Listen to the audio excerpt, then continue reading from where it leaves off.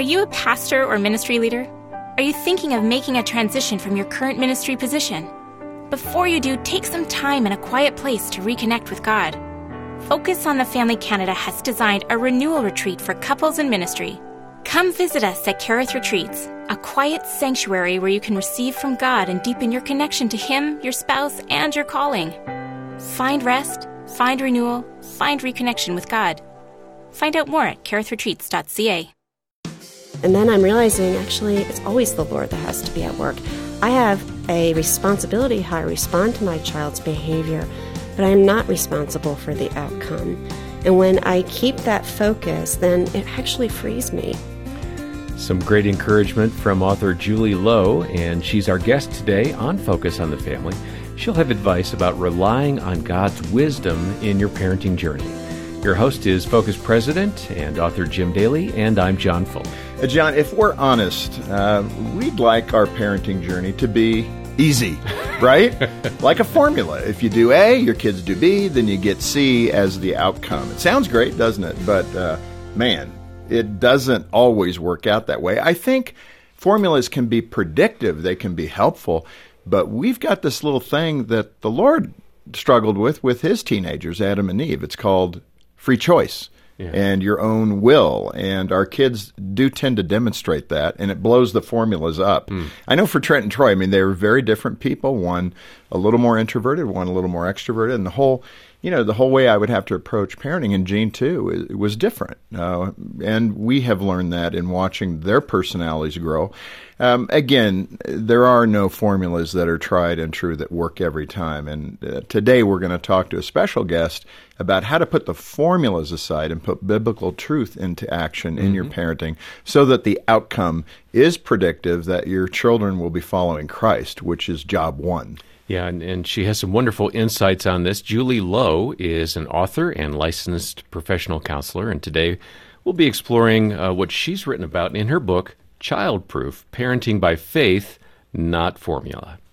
And, of course, we have copies of that here at focusonthefamily.ca. Julie, welcome to Focus on the Family. Thank you for having me. It's great to have you. Thank you. I'm a non-formula person, so I love the fact that you've written this book about not really pursuing a formula, but go for the heart. But I think it's important for our listeners, our viewers, to understand what you and how you define what formula means. Everybody's got a different definition. What does a formula in parenting sound like? I think it sounds like taking sometimes even good Christian principles and turning them into a formula that this is what a family must look like, a marriage must look like, our children must look like and act like. And we get so busy trying to run after the picture of an ideal family that it prevents us from loving and understanding our actual family. Yeah. And taking Scripture and really saying, what does wisdom look like to love the family God's given me? Let me ask you the difference between that behavioral molding and then deep spiritual understanding. I think there is a difference because you can get kids, young people that they do the right things, they behave the right way, they earn their sticker, but then they have underlying relational issues, maybe with the Lord, maybe with the parents, etc., where they know how to perform for their parents, but it's not who they are underneath that. Have you experienced that? Yeah, absolutely. And particularly in counseling, you see parents they're coming to counseling because they want behavioral change. They see problems, indeed problems in their children. And they're real, those behavioral issues. They certainly are, and they want help. And sometimes help means just fix the problem. And the problem could stem, and often does stem, from what's going on in our hearts, right? What drives our behavior, what motivates us. And so we don't want to just change behavior. We want the hearts to be an expression of love for others and love for the Lord. And I don't want to put words in your mouth, but I think we gravitate toward the formulas because they give us a sense of security as parents. Yep. The if-then statement, right? If we do these things. But the caution there is that there's no guarantee. Right. And the disappointment can be quite high. Right. Good kids come out of bad families, and bad kids come out of good families. And what's the danger in that is you and I begin to shape our parenting based on an outcome rather than based on what God's called us to do. Right. And I don't want to parent based on what my children may or may not become. I want to be faithful to what God's called me to do. So success doesn't look like what we imagine it to be. Success isn't a certain outcome. It's faithfulness to the task of loving our kids well. And then what that does is it frees me not to care. I mean, I obviously do care the outcome of my children, but if my job's to parent well and in a godly manner, then the outcome's left to the Lord. And we're going to, through the program, we're going to talk about those tools, and we're going to hopefully equip parents to get a taste of what's in your great book, Childproof. And we'll continue that part of the discussion. But a little more setup. One of the other things that can be harmful to us as parents is the comparison game. Mm-hmm. Gene's doing all these things correctly and I'm not. And, speak to the damage of having that over-the-top comparison attitude.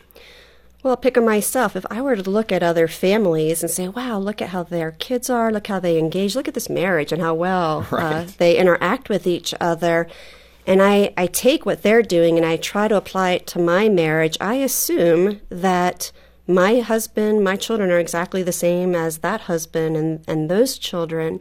And that's just faulty thinking. I can look at principles. I think there's wonderful principles to say they are doing this really well, and I need to figure out what they're doing well and what the principles are behind that and apply that and learn how to apply that to my marriage and my children. So we certainly can grow from watching how other families do things and have creative ideas for parenting and living life. However, it's the biblical principles behind it. And then we've got to contextualize it to our own home. I like that because really if comparison is leading you to bitterness or resentment, it's fueling the rotten fruit of your flesh. Yeah. You got a problem. But if it's urging you on to something better, that you're observing good habits in other parents, that's something to really look at. I like that differentiation that you're referring to there. You and your son, AJ, again, this is a good example, I think. You're very different people, according to what you wrote in the book. Yeah. I'm sure it's true, but you're a quieter spirit, and he was a more verbose child. What happened in that relationship, and how did you get a hold of it? Yeah, from the time Andrew, or AJ is what he goes by the time when he was little, I mean, he just talks nonstop. I could walk around the house, and he would just follow me talking nonstop. I could leave the room and come back, and he was still talking and answering his own questions. I like this guy. He didn't need me there. He's my kind of kid. He is, and as he's gotten older, his temperament has not changed. And it was really interesting because I'm an introvert at heart, and I would be counseling and working with people all day long, and I'd come home and I'd have this in my ear all night long, and I'd say, oh my goodness, he's driving me insane. But I had to look at it, and I realized, what love means? I am willing to let him talk and let him process, and that's who he is, and I don't want to make him into me. I want to let him be who God's called him to be. Now, the flip side of that is he also talks so much that nobody else can get a word in edgewise, and I would have to say, honey, you need to be slow to speak and quick to listen. You need to be willing to let other people answer their questions. You don't answer for them, which he's notorious for doing. He'll ask the question and then he'll answer for his siblings. And so it was both, right? It was me learning to love him the way he needed to be loved, not the way I prefer to. Mm-hmm. And it was also me speaking into his life and challenging him to grow, to be more Christ-like. Yeah. And again, that's a good example of learning your child. Right? Not all children are going to be that way. Others are going to be wired differently in different temperament. In fact, you discovered kind of many attributes of your children. How many children do you have? We have 5 currently. 5. It's always changing. Yeah, but but in that environment, I think you had a house fire or something. We did. And you observed how your kids were reacting to that. Explain what happened. Yeah, so in 2013, we had a house fire, lost the whole house, all of our pets. It was very tragic in that sense. Thankfully, nobody was home, but we all grieved very differently. I grieved a ton.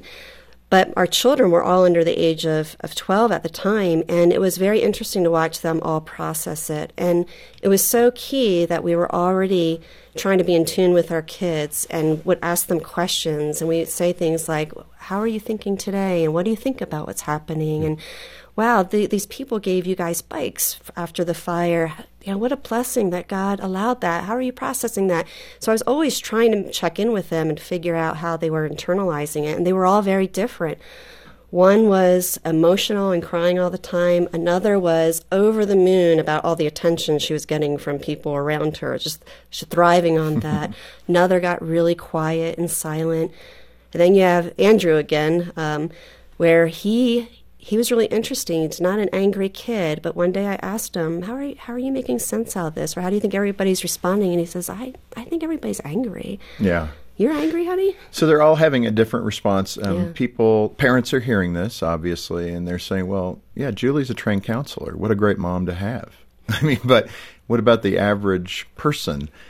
But you can learn these observation skills. You can learn to understand your child. You can learn to respond in their language, so to speak, emotional language. Yeah. It doesn't take, with all due respect, it doesn't take a rocket scientist. It takes intentionality. But speak to that. You need to want to as a parent. I tell parents, you are the expert knowing your child. I'm just going to help draw out what you already know. And I say in the book, parents instinctively can see when their kids are lying, when they're upset, when they're angry. It would take me months to learn that by getting to know the child, what parents instinctively know from years of hundreds and thousands of observations about their kids. And I want to work myself out of a job. I want to teach parents to be their children's wise counselor and equip them. And many times they instinctively know their kids better than I do. Yeah, one of the I guess disasters of modern family life. It's true in marriage. It's true in parenting. Is the busyness of our lives. When you talk to many experts, they'll say the hectic pace for a marriage or for a family is really destroying relationships in the family and the normal course of just being family together, because kids are off to 1,400 things and parents have work responsibilities plus home. And so in that context, how have you guys managed that? I mean, a family of 5 is pretty big. So how do you guys keep things relational when you got so many time demands on you? It's an intentional decision. It's not easy, and I could get sucked up in it, and I think occasionally I do get sucked up in busy life, busy work. But I would argue every parent makes the decision, am I going to make this a priority? And where will I sacrifice? And where will I be more intentional? And where will I put down the electronics and my own phone to say, I want to pursue my child? Yeah. Now, that brings us to the other phase of parenting, and that is you're recognizing you need to engage. Some of us laugh because it's our fix, with our kids. I just did this last night with Troy because I was on a fairly long trip and I'd missed him the last 4 or 5 days. I wasn't at home. So I really wanted to engage him and talk with him and, hey, let's go sit down and get together. And okay. So we got there at the couch and it was like, how you doing? Good. Great. What'd you do while I was gone? Yeah, homework. Okay, good. What kind of homework? Geography. It can be kind of difficult to engage. I'm glad you said that, because a lot of parents will say, well, they just don't want to. And I'll say, so what? You still pursue Just them. keep going. You keep going. Yeah, love moves towards people. It's persevering. It engages, and you demonstrate it by pursuing them. And so I get that reaction on my kids, or they'll roll their eyes and they'll say, not again, I'm Mom. glad to hear that. Yeah, and I'm like, oh, sorry, you were stuck with this, Mom. You have to deal with it. But it's so important that we want to pursue our kids, and we don't let their own resistance deter us. This Focus on the Family broadcast will continue in just a moment.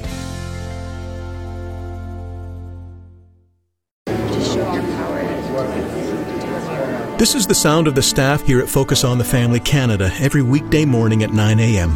Petitioning God for those with crisis in their marriage, for those who want to become better parents, and those who are lifting up loved ones to the hope that one day they will know the salvation that Christ has to offer.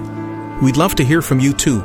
Call us today with your prayer requests at 1-800-A-FAMILY or email us at prayer@fotf.ca. Financial Moments with Tom Copeland. Jesus said, "Peace I leave with you, my peace I give you." Are you experiencing God's peace in the area of finances? If not, then you're probably not managing money God's way. With over 2,300 references in the Bible to money, God's Word has incredible wisdom for us in managing finances, but unfortunately, except for tithing, most Christians have limited knowledge of what the Bible says on finances, and as a result, they later suffer the consequences. We have a solution. Starting in February, at various times, we have several experienced small group leaders who will lead my in-depth biblical financial study titled Financial Management God's Way. This study has helped thousands of people learn to manage money according to biblical principles and to be blessed by God. Further, for those who have been through the Financial Management God's Way series, I will be leading an advanced study called Discerning God's Will in Managing Money on Monday evenings starting on February the 15th. All meetings will take place on Zoom. To learn more, go to CopelandFinancialMinistries.org. Thanks for listening to Focus on the Family.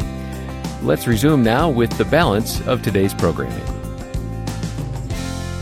Julie, you also mentioned in the book this idea about role-playing, which I think is great. I think what I need to learn from you is age and stage. So when they're 5, 6, 7, 8, and then maybe when they're 10, 11, 12, and then role-playing at 15, 16, 17 gets pretty tricky. Yeah. Hey, let's role-play this. But how would you address kind of those three segments of your parenting experience? Well, I'll give you an example of how we do it in our home, and families can do it however is helpful. But we, around our dining room table, we have meals together, and we'll say agree, disagree. And so it's not a role-playing, but it's agree, disagree. Secrets are good. And everybody goes around the table and has to say why they agree or disagree. So they state they agree or disagree, then they have to say why. That's role-playing. For several reasons, we're teaching them the skill of thinking and debating out why they agree or disagree with something.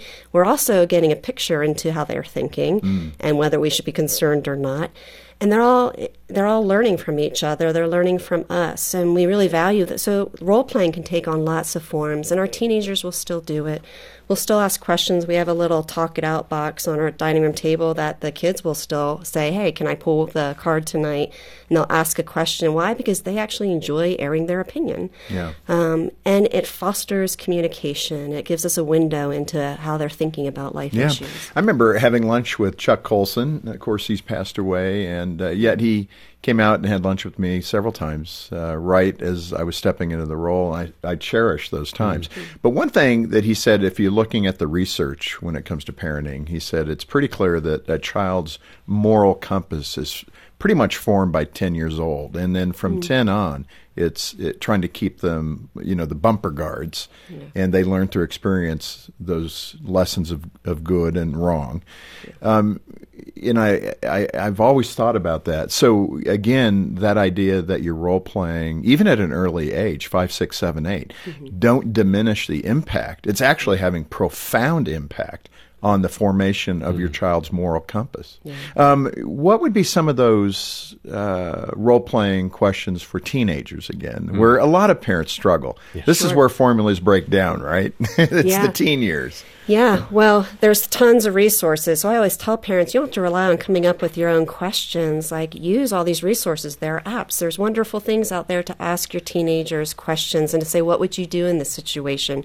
Whether it's from peer pressure or drugs or bullying or in college, what kind of things could happen in college. And I think the more I model this is safe to talk about, the more my kids will be comfortable talking to me about that. Do I think they're always honest? Do I think sometimes they'll give me the right answer versus what they really believe? Sometimes.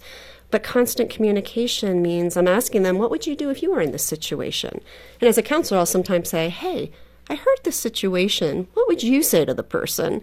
And what I'm really trying to do is find out what they think about the topic. Yeah. And it's interesting, too. Don't be surprised when your teenagers go pretty deep with you. Yeah. I mean, at that age, they can think much deeper than I think we as parents anticipate. Yeah. And I would dig for it. Yeah. And when they're hesitant to share about what they think and feel, they'll certainly share what their friends and peers are doing and thinking. Right. So that's a window into figuring out how they're thinking, too. Yeah. Very true. Julie, we've kind of alluded to this a bit in terms of your fluctuating family, that kind of thing. But you have been an active foster parent even before you were married. Yeah. And then when you got married, you and your husband then adopted foster kids that you were actually taking care of. Yeah. But why did you get involved in foster care? Some of it, I think, is probably naturally my temperament. I go for the underdog. My parents would say at a young age, I just like to care for people. And I think, so some of that is naturally my temperament, my heart. I believe very deeply God calls us to care for the orphan too. And that's how my husband would answer if he were sitting here. So it's interesting how some people go into it because of their own natural desire to help people and help the orphan. Others go into it because they see very firmly that call in Scripture.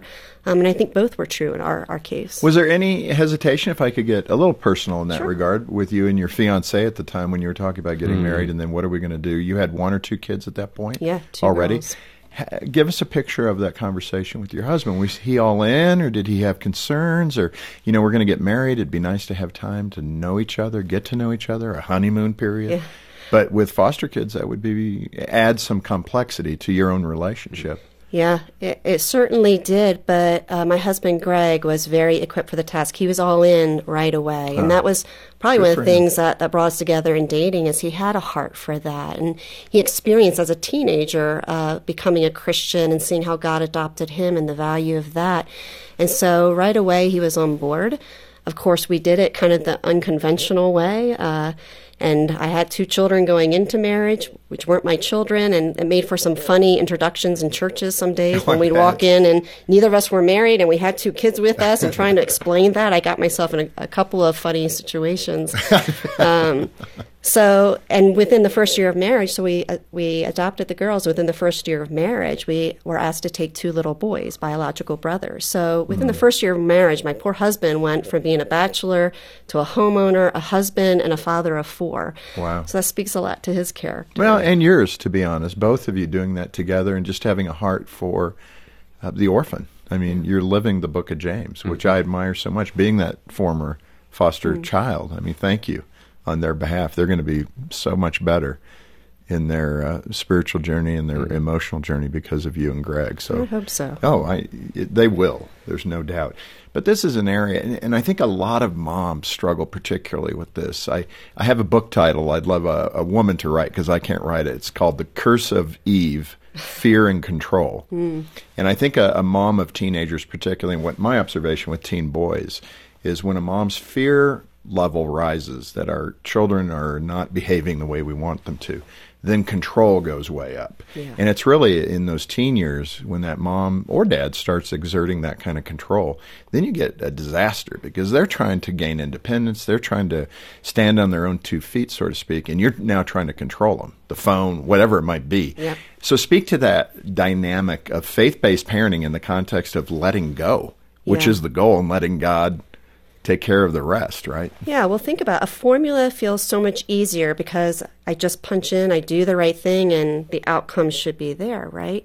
And when the outcome isn't there, then we start scrambling for, all right, what's going to work? And that leads us down all kinds of unproductive and sometimes treacherous paths when I go for pragmatism. But when I say, Lord, I need you, my child needs you, then I am looking for the Lord to intervene. I'm looking for the Spirit to be at work in my child's life. And then I'm realizing, actually, it's always the Lord that has to be at work.